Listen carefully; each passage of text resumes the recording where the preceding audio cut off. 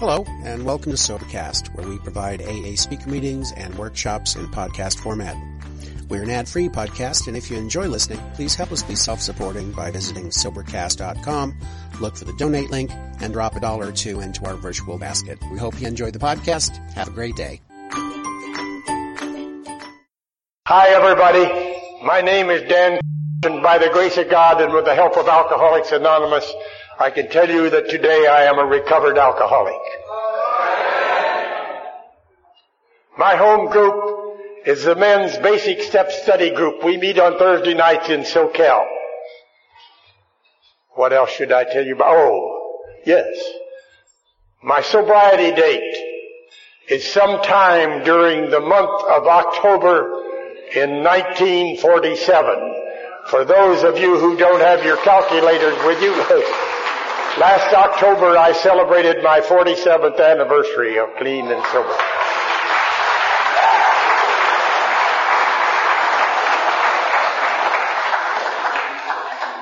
I'm sure glad that pleases you because I have no idea at all of changing it. What else should I tell you about me? I should tell you, first of all, I think, of how well, I feel rather ambivalent about this. Mac was the first person that contacted me, and in a moment of weakness, I said yes. I'm not sure how good I feel about that. We'll see when this is over. But I will tell you that I certainly feel honored and privileged to have this opportunity. Most of you, many of you have been here all day, haven't you? Have you had a good time? Has it been a good... Let's hear it.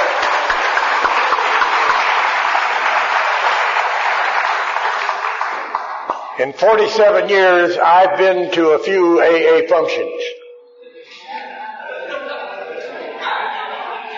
And I can't remember one that I have seen that displayed the kind of work, the cooperation and the organization that I've seen here. I think it's just marvelous. And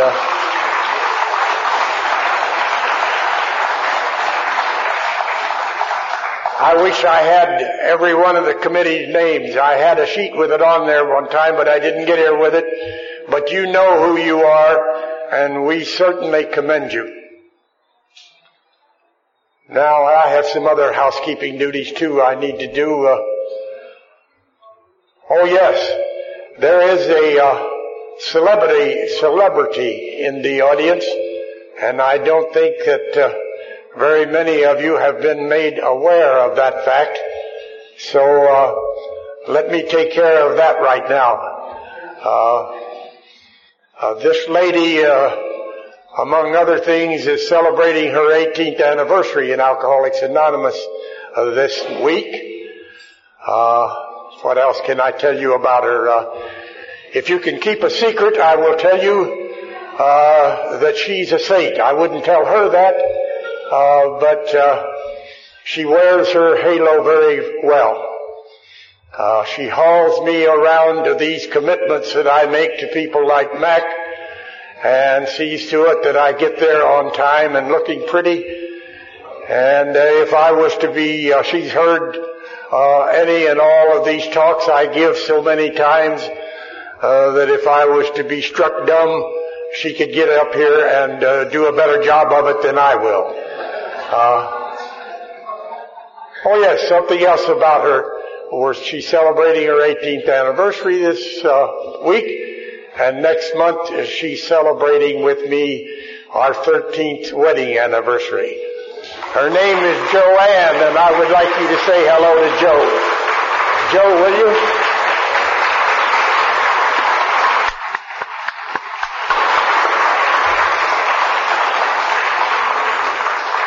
I'll catch hell for that, but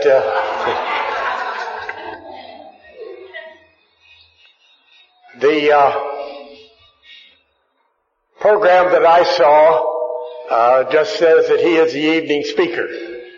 The invitation that I have and the one that I accepted was an invitation to talk about the history of the 3 legacies of Alcoholics Anonymous. And that's what pleased me so much. Those of you that have had to tell your drinking stories publicly a few times will understand that if you've been doing it for 47 years, you get pretty damn sick of it. And it's a pleasure to me to get to make a talk without having to do that. I hope you will just accept and believe that I am qualified to be here. The fact that I have been sober for 47 years, it doesn't take a rocket scientist to figure out that I drank at a different time and place than you did. And by that same token, I came to a somewhat different Alcoholics Anonymous than you did. But that's all right.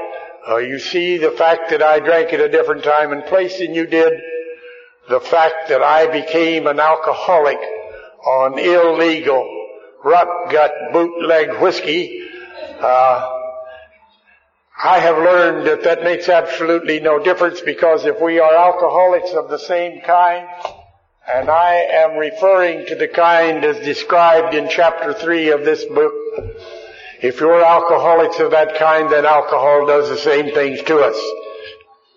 And it makes not one iota of difference where we drank, when we drank, why we drank, with whom we drank, or what we drank. If it's alcohol, it's going to do the same things to us, isn't it? And by the same token, if we are alcoholics of this variety as described in chapter 3 here, then Alcoholics Anonymous surely is doing the same things for us. The evidence of that is that you and we are all here tonight. So that much, and that's all for my qualifications. However, I am somewhat qualified, I think, and pleased to talk to you about the history of the 3 legacies of Alcoholics Anonymous. Because the second and third legacies and Dan Crouch kind of grew up together in Alcoholics Anonymous. Thank God the first legacy was well in place before I got here. That's why I'm alive and well tonight. But I watched the second and the third legacies come into being, and hopefully I'll have some stories about that that perhaps will interest you that I can share with you. In riding up here this afternoon to be with you folks, God, I wish I could have recorded the talk I gave coming up here, because that's the one I would really like for you to hear, and you probably won't. But I did determine in rehearsing that little talk that I was probably going to have to approach it from more than one angle. First of all, to perhaps make it more interesting and palatable to you, I will try to make it a story. And secondly, I will only be able to just briefly outline for you what is available to you in 3 books of Alcoholics Anonymous. I didn't tell you, did I, that I'm a book salesman? That's what I do. As we go along here, you'll see why. This book, Alcoholics Anonymous, and this book that I call the history book of Alcoholics Anonymous. Alcoholic Anonymous Comes of Age. And this book, Dr. Bob and the Old Timers, which will tell you, just as this book gives you the history of AA, this book will tell you about a particular section of AA more than this book can. It will tell you about that phenomenal meetings, groups of Alcoholics Anonymous in Akron and Cleveland, Ohio. And again, I have to remind you, I was told by the committee that by the time this candle is burned out, that I must be finished. And so, you see, I will only be able to give you perhaps just enough information that you will want to own these books of history of Alcoholics Anonymous. And another approach that I'm going to have to this, and it will be in all humility, but we will have to use the word I considerably, because of the way I think I can best share it with you is to give you some account of my terms of service. You see, I told you I came to a somewhat different Alcoholics Anonymous than you did. The Alcoholics Anonymous that I came to, you did not volunteer. You were drafted. When your sponsor thought it was time, and you had a sponsor. If you didn't have a sponsor at your first meeting when you arrived there, you did before you left. And it was a lifetime commitment.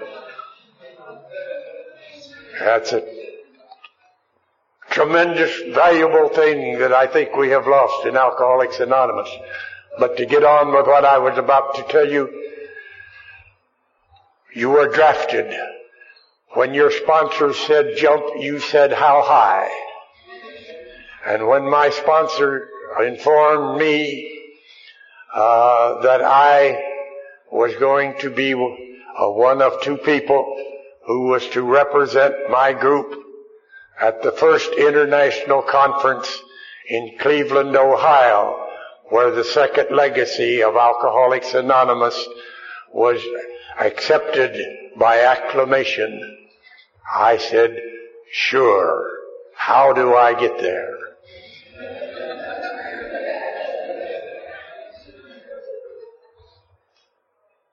Let's talk a little bit first, though, about that first legacy of Alcoholics Anonymous. There are many stories, and I'm sure that you have heard most of them. And I trust and believe that they're all as accurate as they can be, being passed down by word of mouth.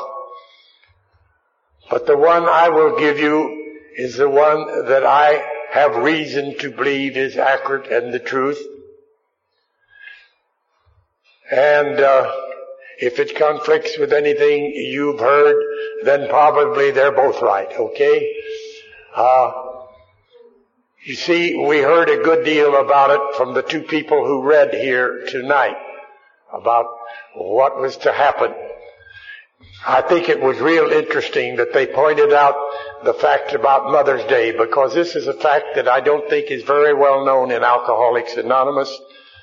Mother's Day was the anniversary day for the founding of Alcoholics Anonymous until the first international conference was held in 1950.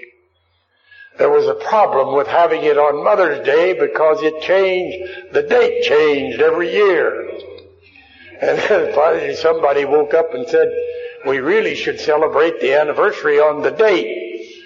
And besides, it made a lot of competition with mothers on Mother's Day, so finally we did get around to accepting this date as the anniversary. But I thought you might like to know that. Now, as you know and as you heard here today, Alcoholics Anonymous began to come into being when on that Mother's Day Dr. Bob and Bill got together for the first time.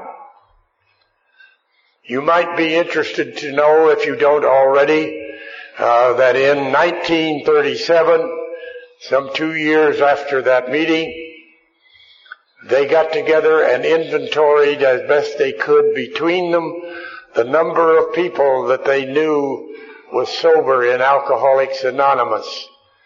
And it was somewhere around the figure of 30. And 2 years later, in 1939, they again did an inventory, and it was somewhere close to the number of 200. And then 2 years later, in 1941, they took another inventory early in the year,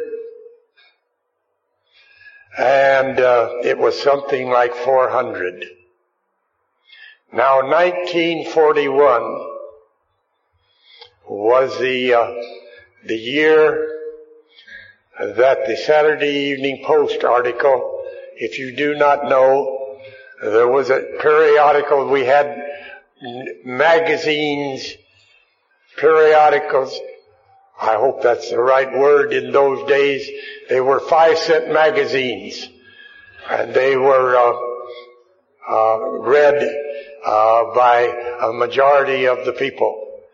There was one called Liberty that was published weekly for 5 cents.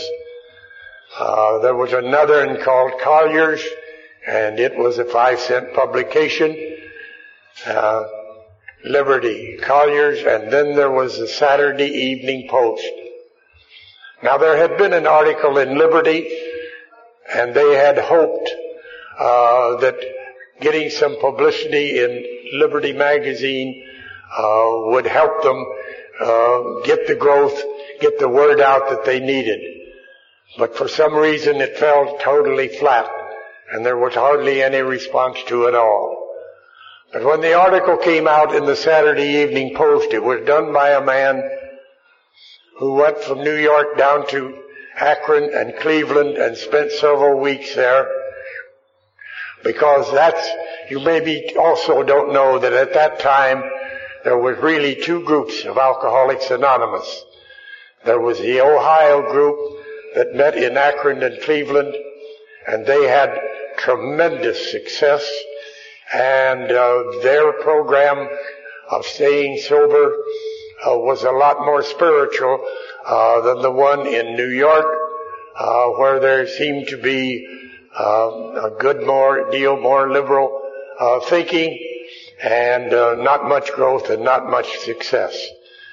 But anyway, this man went down and studied what was happening in these groups, in these two groups in Ohio, and he came back and studied the New York group, and he wrote his two article. It appeared in 2 succeeding weeks in the Collier magazine, and shortly after that happened, they again took an inventory, and they had 8,000 members that they felt were sober in Alcoholics Anonymous, and they were scattered all over the then 48 states of this country. They were in California, they were in Texas, they were in Florida, they were all over. They were in Chicago. That was the first big city other than New York to get an AA group. The first man who got sober in Chicago went to Akron and lived for several weeks with those people in order to get to what he felt was a program that he could take back to Chicago and stay sober with. Anyway, during this period of time, the New York group had decided to withdraw from the Oxford group. And the Oxford group was still the group with which Akron and Cleveland was associated with. Now let me tell you a little bit about how that came into being, if I may. I told you it was a story, and you tell a story by saying once upon a time, don't you? And once upon a time there was a man by the name of Roland Hazard, who was born into a very influential and prominent family in New Jersey. His father was a very prominent man, a very well-to-do man, and Roland had every advantage that a young man could have coming from that kind of a background. And there were great plans for Roland because he was an only son. They had high ideals and hopes and wishes for him, and it turned out that Roland was a drunk. Roland was an alcoholic, though we didn't have the word then to use. And everything that could possibly be done for Roland was done. But for those of you who don't know, that was the Black Ages for an alcoholic in the most enlightened society that history has ever recorded. It was a moral issue. A moral issue. We amended the Constitution to try to deal with it. Now I'm talking about this century. But that's how it was. Even when I came, even in my drinking time, when I went to medicine, they said it wasn't anything they dealt with. And when I went to psychiatry, they were much shorter with me than that. And when I went to religion, they told me I was a sinner. And that didn't leave very many places for Roland and I to go. The concrete floor of the drunk tank or a straitjacket in a psych ward. And that's where Roland ended up many times. And his father heard about a psychiatrist in Switzerland who was doing tremendous things and helping people that other psychiatrists had not been helped. And Roland was shipped off to Switzerland. The psychiatrist there, the man's name was Young, spelled with a J. You've heard of him. Roland spent a good deal of time there in psychoanalysis, and when he started home, he didn't make it to the ship. He was drunk before he ever got on board.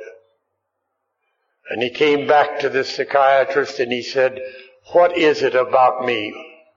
Why is it that I'm so different? Why is it that as hard as I can't control this compulsion to drink?" And the psychiatrist sat him down and said, "Roland, you are not the only one. There are other people like you, and I have not been able to help them. Nor do I know of anyone that I can recommend you to that can help you. But I have known some of them to get and stay sober. And they've been able to do it because they tell me of a profound spiritual experience that they had. And I would suggest to you that that's what you should do, and that's what you should go seek, and try to find some place where you can learn about spiritual principles." And Roland found a group called the Oxford Group and became a very active member of that group. The Oxford Group was a group of people who did most of their work in missions. They were not affiliated with any organized religion. And when Roland got back to this country, he was working in some missions in the rather rough side of New York City. And one day there he was telling his story, and a man by the name of Ebby was there and heard him. Ebby was a man from New England, and he had come to New York to visit with his friend Bill Wilson. They had grown up together. And every time that Ebby came to New York, he always got on a terrible drunk. But this time, before he did, he stopped at this mission, and he heard Roland talk. And he called his friend Bill Wilson over in Brooklyn and asked him if he could come visit him, that he had just heard some very startling things. Well, Bill was terribly surprised to hear from Evie because he sounded sober, and Bill had never known him to be in New York City and be sober. But he was. But Bill wasn't. Bill was sitting at his kitchen table on a terrible drunk drinking bathtub gin. He thought it was probably his last drunk because the last time he had been to the sanitarium, the good doctor had told him, Bill, if you ever come back here, we're going to have to commit you to the psych ward with alcoholic insanity. And Ebby came, and Ebby told this man, Bill Wilson, who is the same Bill Wilson you've been hearing about, the co-founder of Alcoholics Anonymous. And he told Bill of what he had heard from Roland. Well, a few weeks later, Bill, as was prophesied, it was expected, ended up back in the sanitarium. And while his wife was down in the office, hearing the doctor explain to her the necessity to commit Bill to a psych ward probably for the rest of his life, Bill had the spiritual experience that I'm sure you have all read about in Bill's story in the big book of Alcoholics Anonymous. You see why it is that we in AA don't believe in coincidences, but do believe in miracles? Bill Wilson stayed sober from the day of that spiritual experience. Though Ebby, who was the carrier of the message, spent years trying to get his sobriety. And that's the way the percentage worked, and I think still works, about 50% the first time. Anyway, to get back to where we were with counting these people, as I told you, the group in New York had made the decision that they no longer could be associated with the Oxford group. They felt they needed to go out on their own. Now, the group in Ohio had not yet reached that conclusion. But when the group in New York decided that, all they had had thus far was the 6 steps that they had inherited from the Oxford group. And Bill Wilson felt if they were to keep the ground they had gained, and if they were to continue to grow, they needed more spiritual principles having to do with alcoholism. And one evening after dinner, he fixed himself a place on the bed, he propped himself up, and in about 30 minutes, an outline of what we now know as the 12 steps of recovery was written. Bill said his hands held the pen that wrote the words. In 30 minutes, the first legacy of Alcoholics Anonymous was outlined on a scratch pad. It was refined, and many others were called in, and things were added and things were changed, but out of that outline came the 12 steps of Alcoholics Anonymous. And on those spiritual principles, the millions of people who have recovered from this seemingly hopeless state of mind and body had come about as a result of the first legacy. It was not long then after that the Akron and the Cleveland groups also made their withdrawal from the Oxford group, and Alcoholics Anonymous was on its way. And one day they woke up and they had 8,000 members scattered all over the United States, and trouble was really upon them. Each one of those people that had gotten sober had gone out to his own hometown and had tried to start a group of Alcoholics Anonymous without any instructions, without any experience, without any knowledge. And the only thing they had was a box number in New York to write to. No phone number, no anyone to consult with.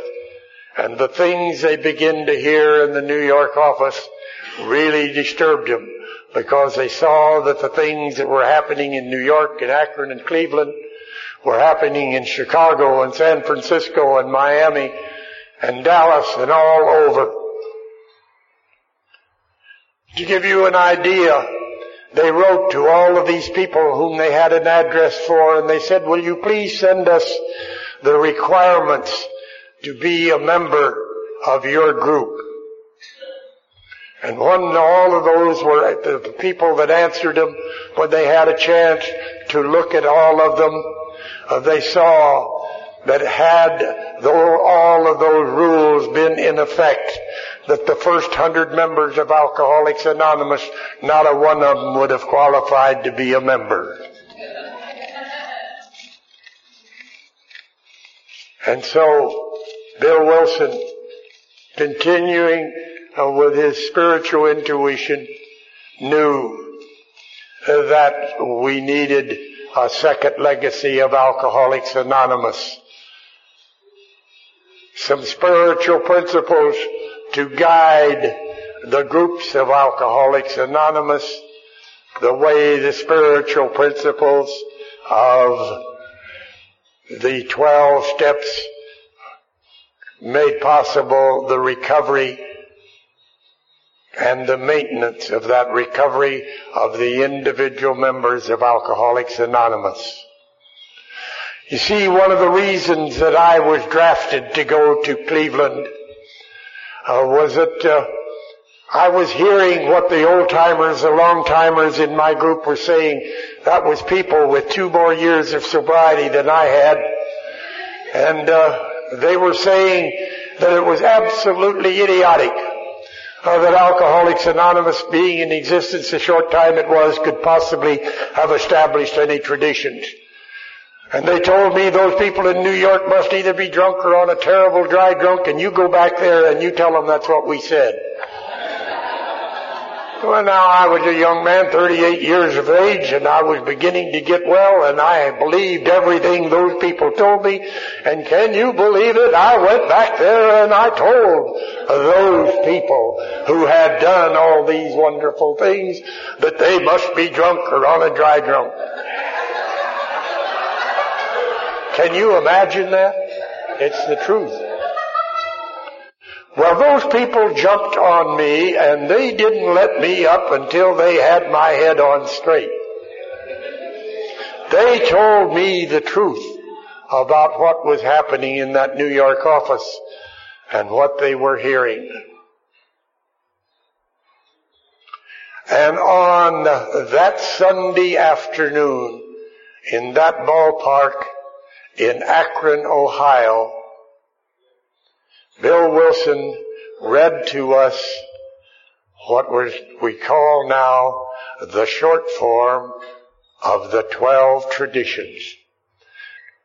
The 12 traditions first appeared in print a year before I came to AA in the Grapevine, and they were written in what we know today as the long form. This man whom I told you about that had started this group in Chicago was real disturbed about the long form of Alcoholics Anonymous and went back to New York. God, I wish I could remember his name. He's dead now. I don't think he'll care whether I remembered it or not. But anyway, he was a man that formed the first group in Chicago. He went back and he persuaded Bill that he thought the traditions would be far more acceptable, would be much easier to understand and use if Bill could condense them down to a form like the 12 steps. And after much consideration, Bill did that. And that's what was read to us that Sunday afternoon. Now that's raising lots of questions in AA today, and I'm having people ask me, was the long form accepted? Was the short form accepted? What form were you voting for? And I can tell you that we voted by acclamation. They said there were 3,000 of us in that ballpark. I thought they counted a lot of shadows, but at the time it looked to me like 300,000. I couldn't imagine that many sober alcoholics all in one place at one time. My opinion is, for whatever it's worth, I think that those of us who voted that Sunday thought we were voting for both the long and the short form. And that's what we've had in all our publications ever since. The 12 and 12 that was published 5 years later carries and discusses both the long and the short form. Anyway, that's how the second legacy of Alcoholics Anonymous came into being. And on that same Friday and Saturday and Sunday that we were hearing mostly speeches by Bill, Dr. Bob was there but was too sick to address the convention. He was dying of cancer and died that fall. But anyway, the talks we heard were not just about the second legacy. Bill told us that he felt sure with the rapid growth that Alcoholics Anonymous was experiencing and our singleness of purpose that we were going to have some kind of organization in order to establish the service that would continue to carry the message that this was indeed a curable disease from which one could recover. You see, those people that were in Alcoholics Anonymous up to that time firmly believed to their innermost self that they were indeed selected people, and that God had chosen them and they had affected their recovery because God wanted this message carried. They had no idea when they first started this thing how many people there were out there. But my God, when there began to be some publicity, they could see. And they had some tremendous ideas. Those people weren't all the successes that they were because they were a bunch of dummies. But some of their ideas were pretty grandiose. They imagined a string of hospitals owned by Alcoholics Anonymous around the world. They imagined that they would educate disciples and send them out to educate the public, the press, the wardens, so on. They had tremendous ideas, and they all took money, and they didn't have any money. But whatever they tried, they failed at. But every time they tried to carry the message, they succeeded. So it became apparent that that's what they were intended to do, and that somebody else could open the hospitals, and somebody else. And there was a lady, and she was at that Cleveland convention. And she isn't, for good reason, but she isn't near mentioned enough in the history of Alcoholics Anonymous.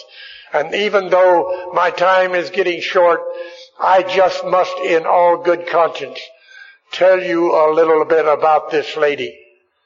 This was the lady who was the first woman to come to a group in New York, get and stay sober the rest of her life. She was brought there by her psychiatrist, Dr. T-Bolt, from his sanitarium in Connecticut. She used to visit him 2 or 3 times a year to get sobered up and well enough to get back out. In those days, she was a great exception. She was a very successful businesswoman.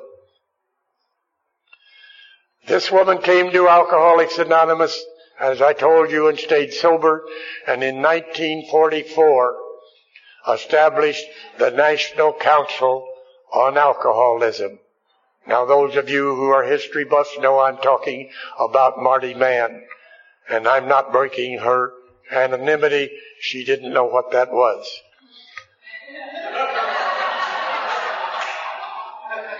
But she was able to do And we can be as indebted and as grateful to her as we can anyone in Alcoholics Anonymous, because she was able to form another organization and go do what Alcoholics Anonymous was not able to do. She educated the press. She educated the educators. She educated the wardens. She educated the sheriffs and the police chiefs. She educated anyone and everyone that would listen with the National Council on Alcoholism. This woman traveled abroad 3 times a year, carrying this message around the world, that this disease of alcoholism, for which there was no cure, could be treated, and there was a way to recover. Her name is Marty Mann. This lady persuaded me to come back to New York from Cleveland. She wanted to open an office west of the Mississippi. In those days, the United States had 2 sections. All the intellectuals, all the money, all the smart people lived east of the Mississippi.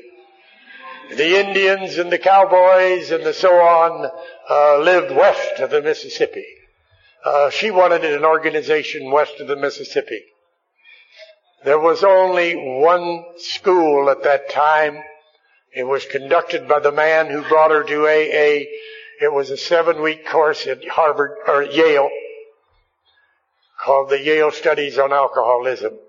She made it possible for me to go there that year. I came back to see her in 1951 and had the good fortune to be in New York when the first General Service Conference was held. I had been very busy the year before. The instruction to Bill Wilson, to all of us who were in Cleveland, was to go home and organize state committees and be ready for whatever it was that he had in mind for us, that he was going to ask us to come back to New York to talk about a 3rd legacy in 1951. That first conference was the most unusual, of course, of all the conferences that have ever been held. Those people arrived there without an agenda, didn't know what the world was wanting from them. But they were able to see the necessity, the work that was being done in that little New York office. They were able to make some constructive criticism. They were even able to offer some ideas New York hadn't thought of. And it was decided that this conference would be held for 5 years on a trial basis. And either it would success or fail in those 5 years. And now we're talking about the 3rd legacy of Alcoholics Anonymous. Well, that year, 51, I came back I lived in Kansas City in those days. And before 1952 had you really gotten started, my road of destiny had taken a big leap. It took me from Kansas City to Las Vegas, Nevada. I left more recovering alcoholics in my home group in Kansas City than there were estimated in the whole state of Nevada when I got there. They had 2 meetings a week, one in a home on Tuesday nights and one at the Methodist Church on Friday nights. And I asked right away to meet the man. I wanted to know, where's the firehouse? Where are things happening?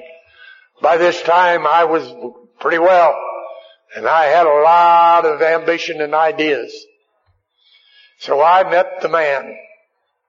I said to him, how is it that I don't hear anything about forming a committee here in order to enroll the state in this General Service Conference idea?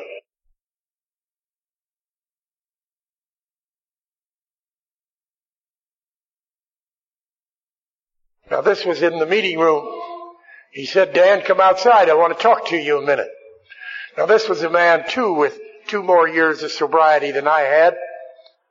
And he said to me, Dan, let me tell you about AA in Las Vegas, Nevada. He said, we have 2 newspapers here, and we run a little ad in the classified section of each newspaper. We have a paid telephone answering service. And we have 2 meetings a week. And we have everything we need except for New York to mind their own goddamn business.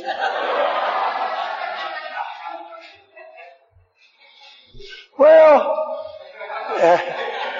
that wasn't so strange to hear in those days. You can still hear it today at some of the places I go. But it sure told me what it was I better do. So I laid low for a little while, and one night I was at a meeting, and a man introduced himself as being from Reno, Nevada. Now, for you people who don't know your geography, let me tell you about Nevada. From Las Vegas to Reno, it's about 500 miles, and in those days, it isn't that way now, but in those days, about all there was in that 500 miles was sand dunes, jackrabbits, and road hogs. So we were really divided in the state of Nevada. But I invited him for coffee after the meeting, and I found out he believed as I believed, and he went back with the idea of offering the groups in Reno an opportunity to organize for general service.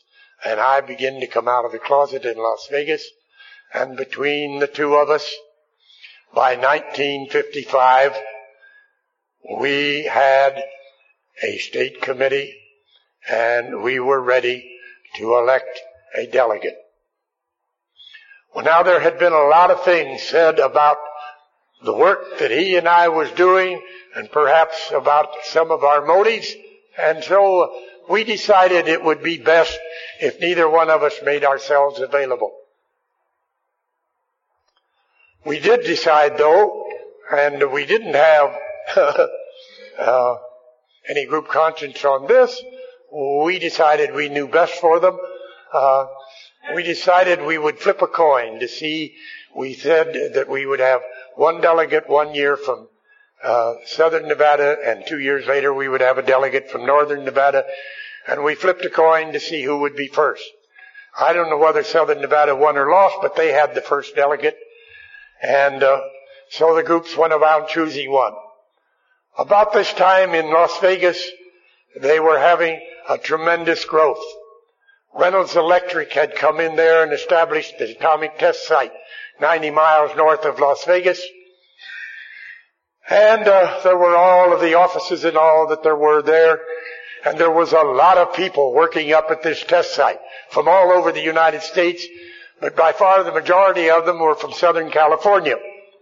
And not a one of them was willing to expose his being in Alcoholics Anonymous for fear of losing his security clearance. Things weren't quite as well understood in those days. Those people at that test site used to drive 90 miles on Friday night after work to come to Las Vegas to a meeting, and then drive 90 miles back to their test site to be ready to go to work the next morning at 7 o'clock.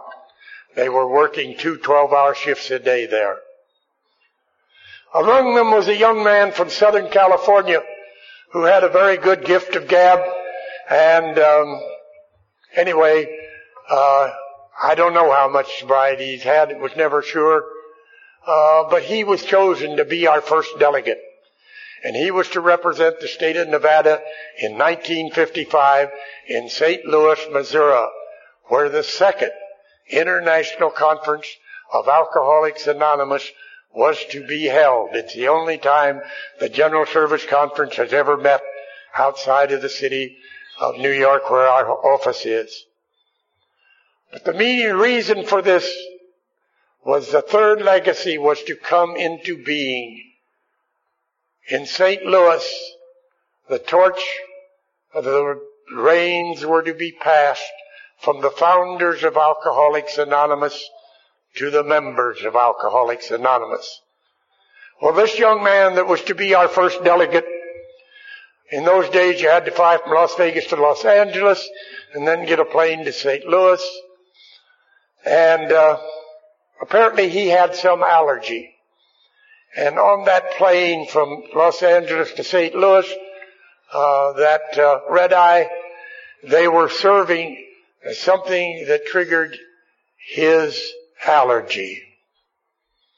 He never got to the conference.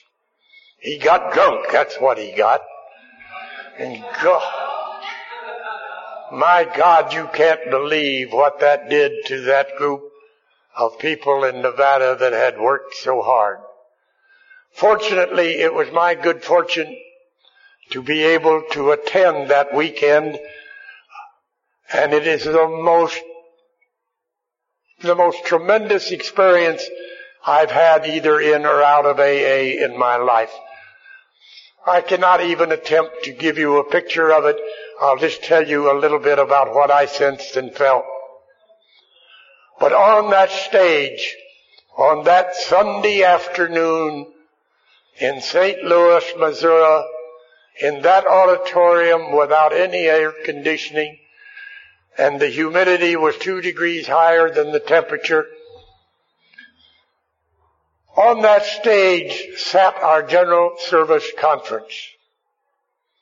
On that stage sat most of the original members of Alcoholics Anonymous and their non-alcoholic friends that had been with them through this whole 15 years.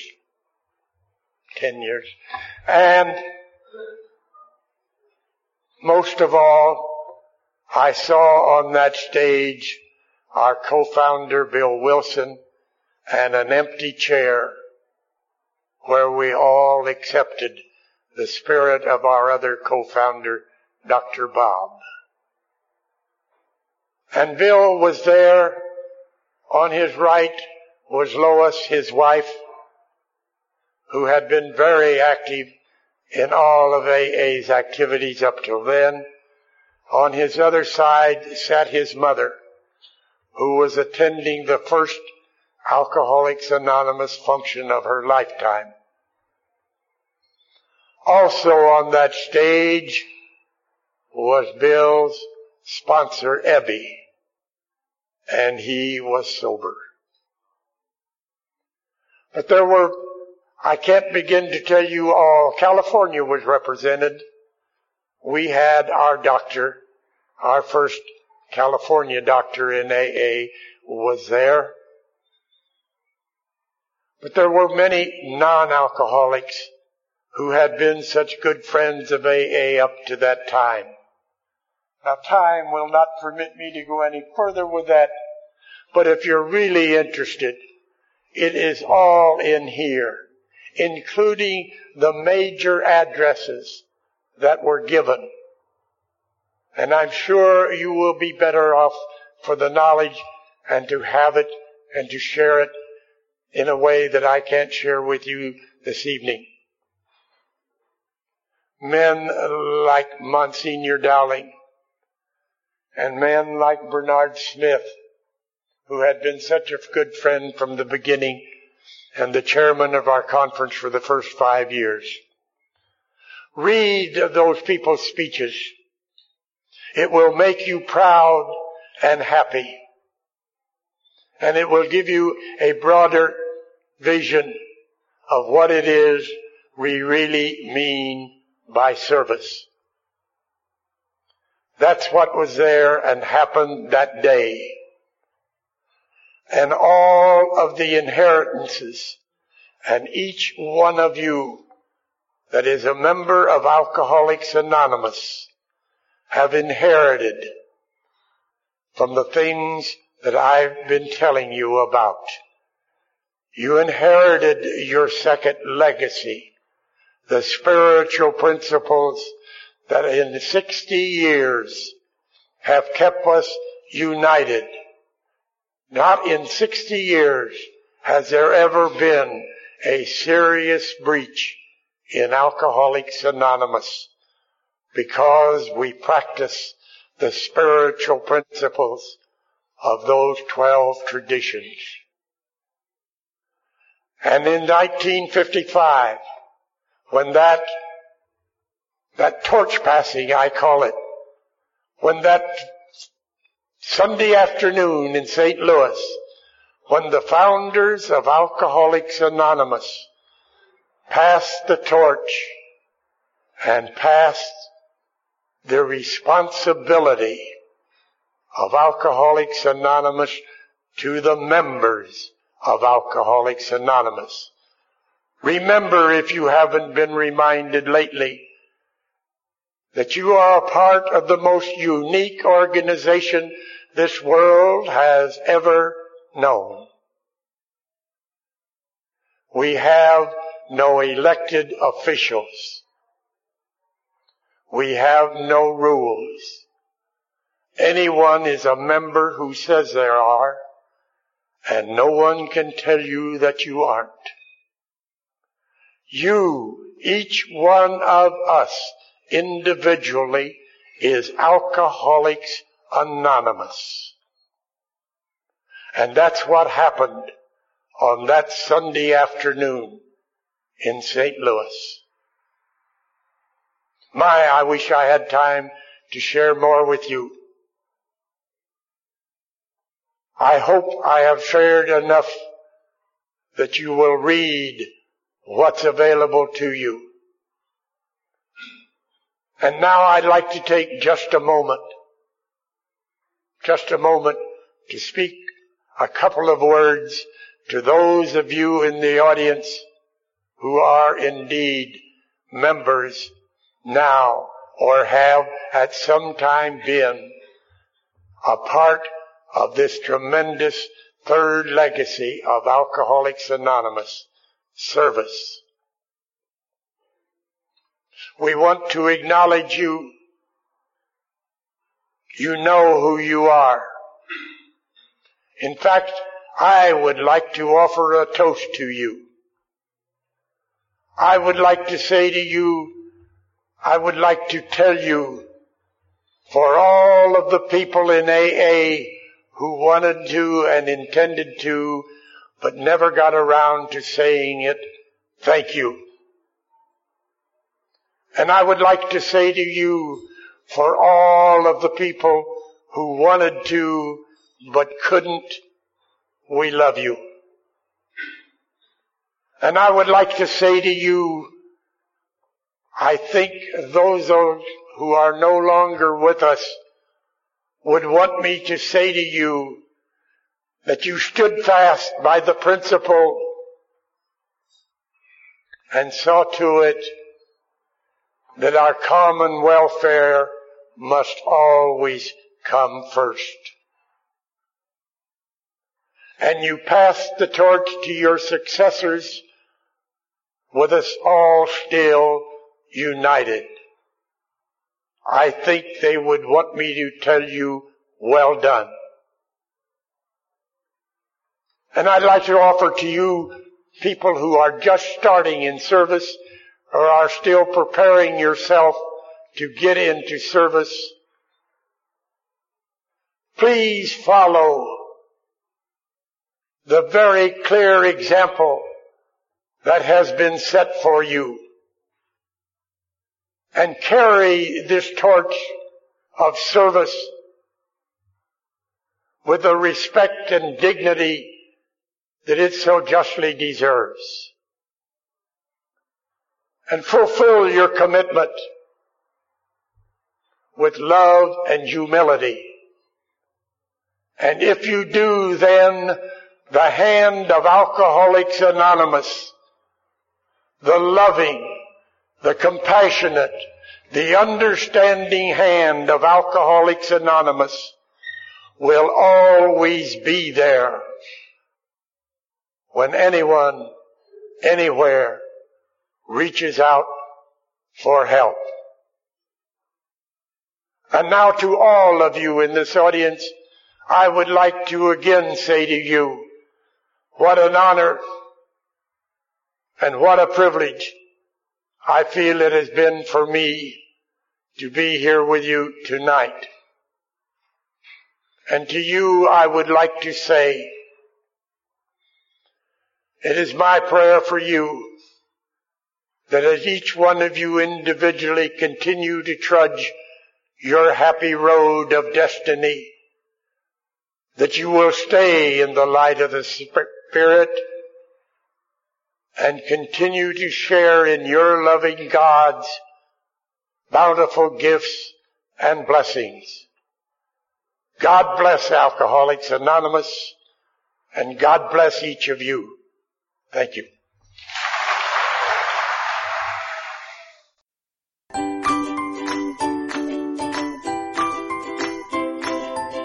Thanks for listening. I hope you enjoyed the podcast. Sobercast is ad-free, and we'd like your help in order to keep it that way. So if you'd like to help us be self-supporting by pledging $1 to a month, visit Sobercast.com and look for the donate links.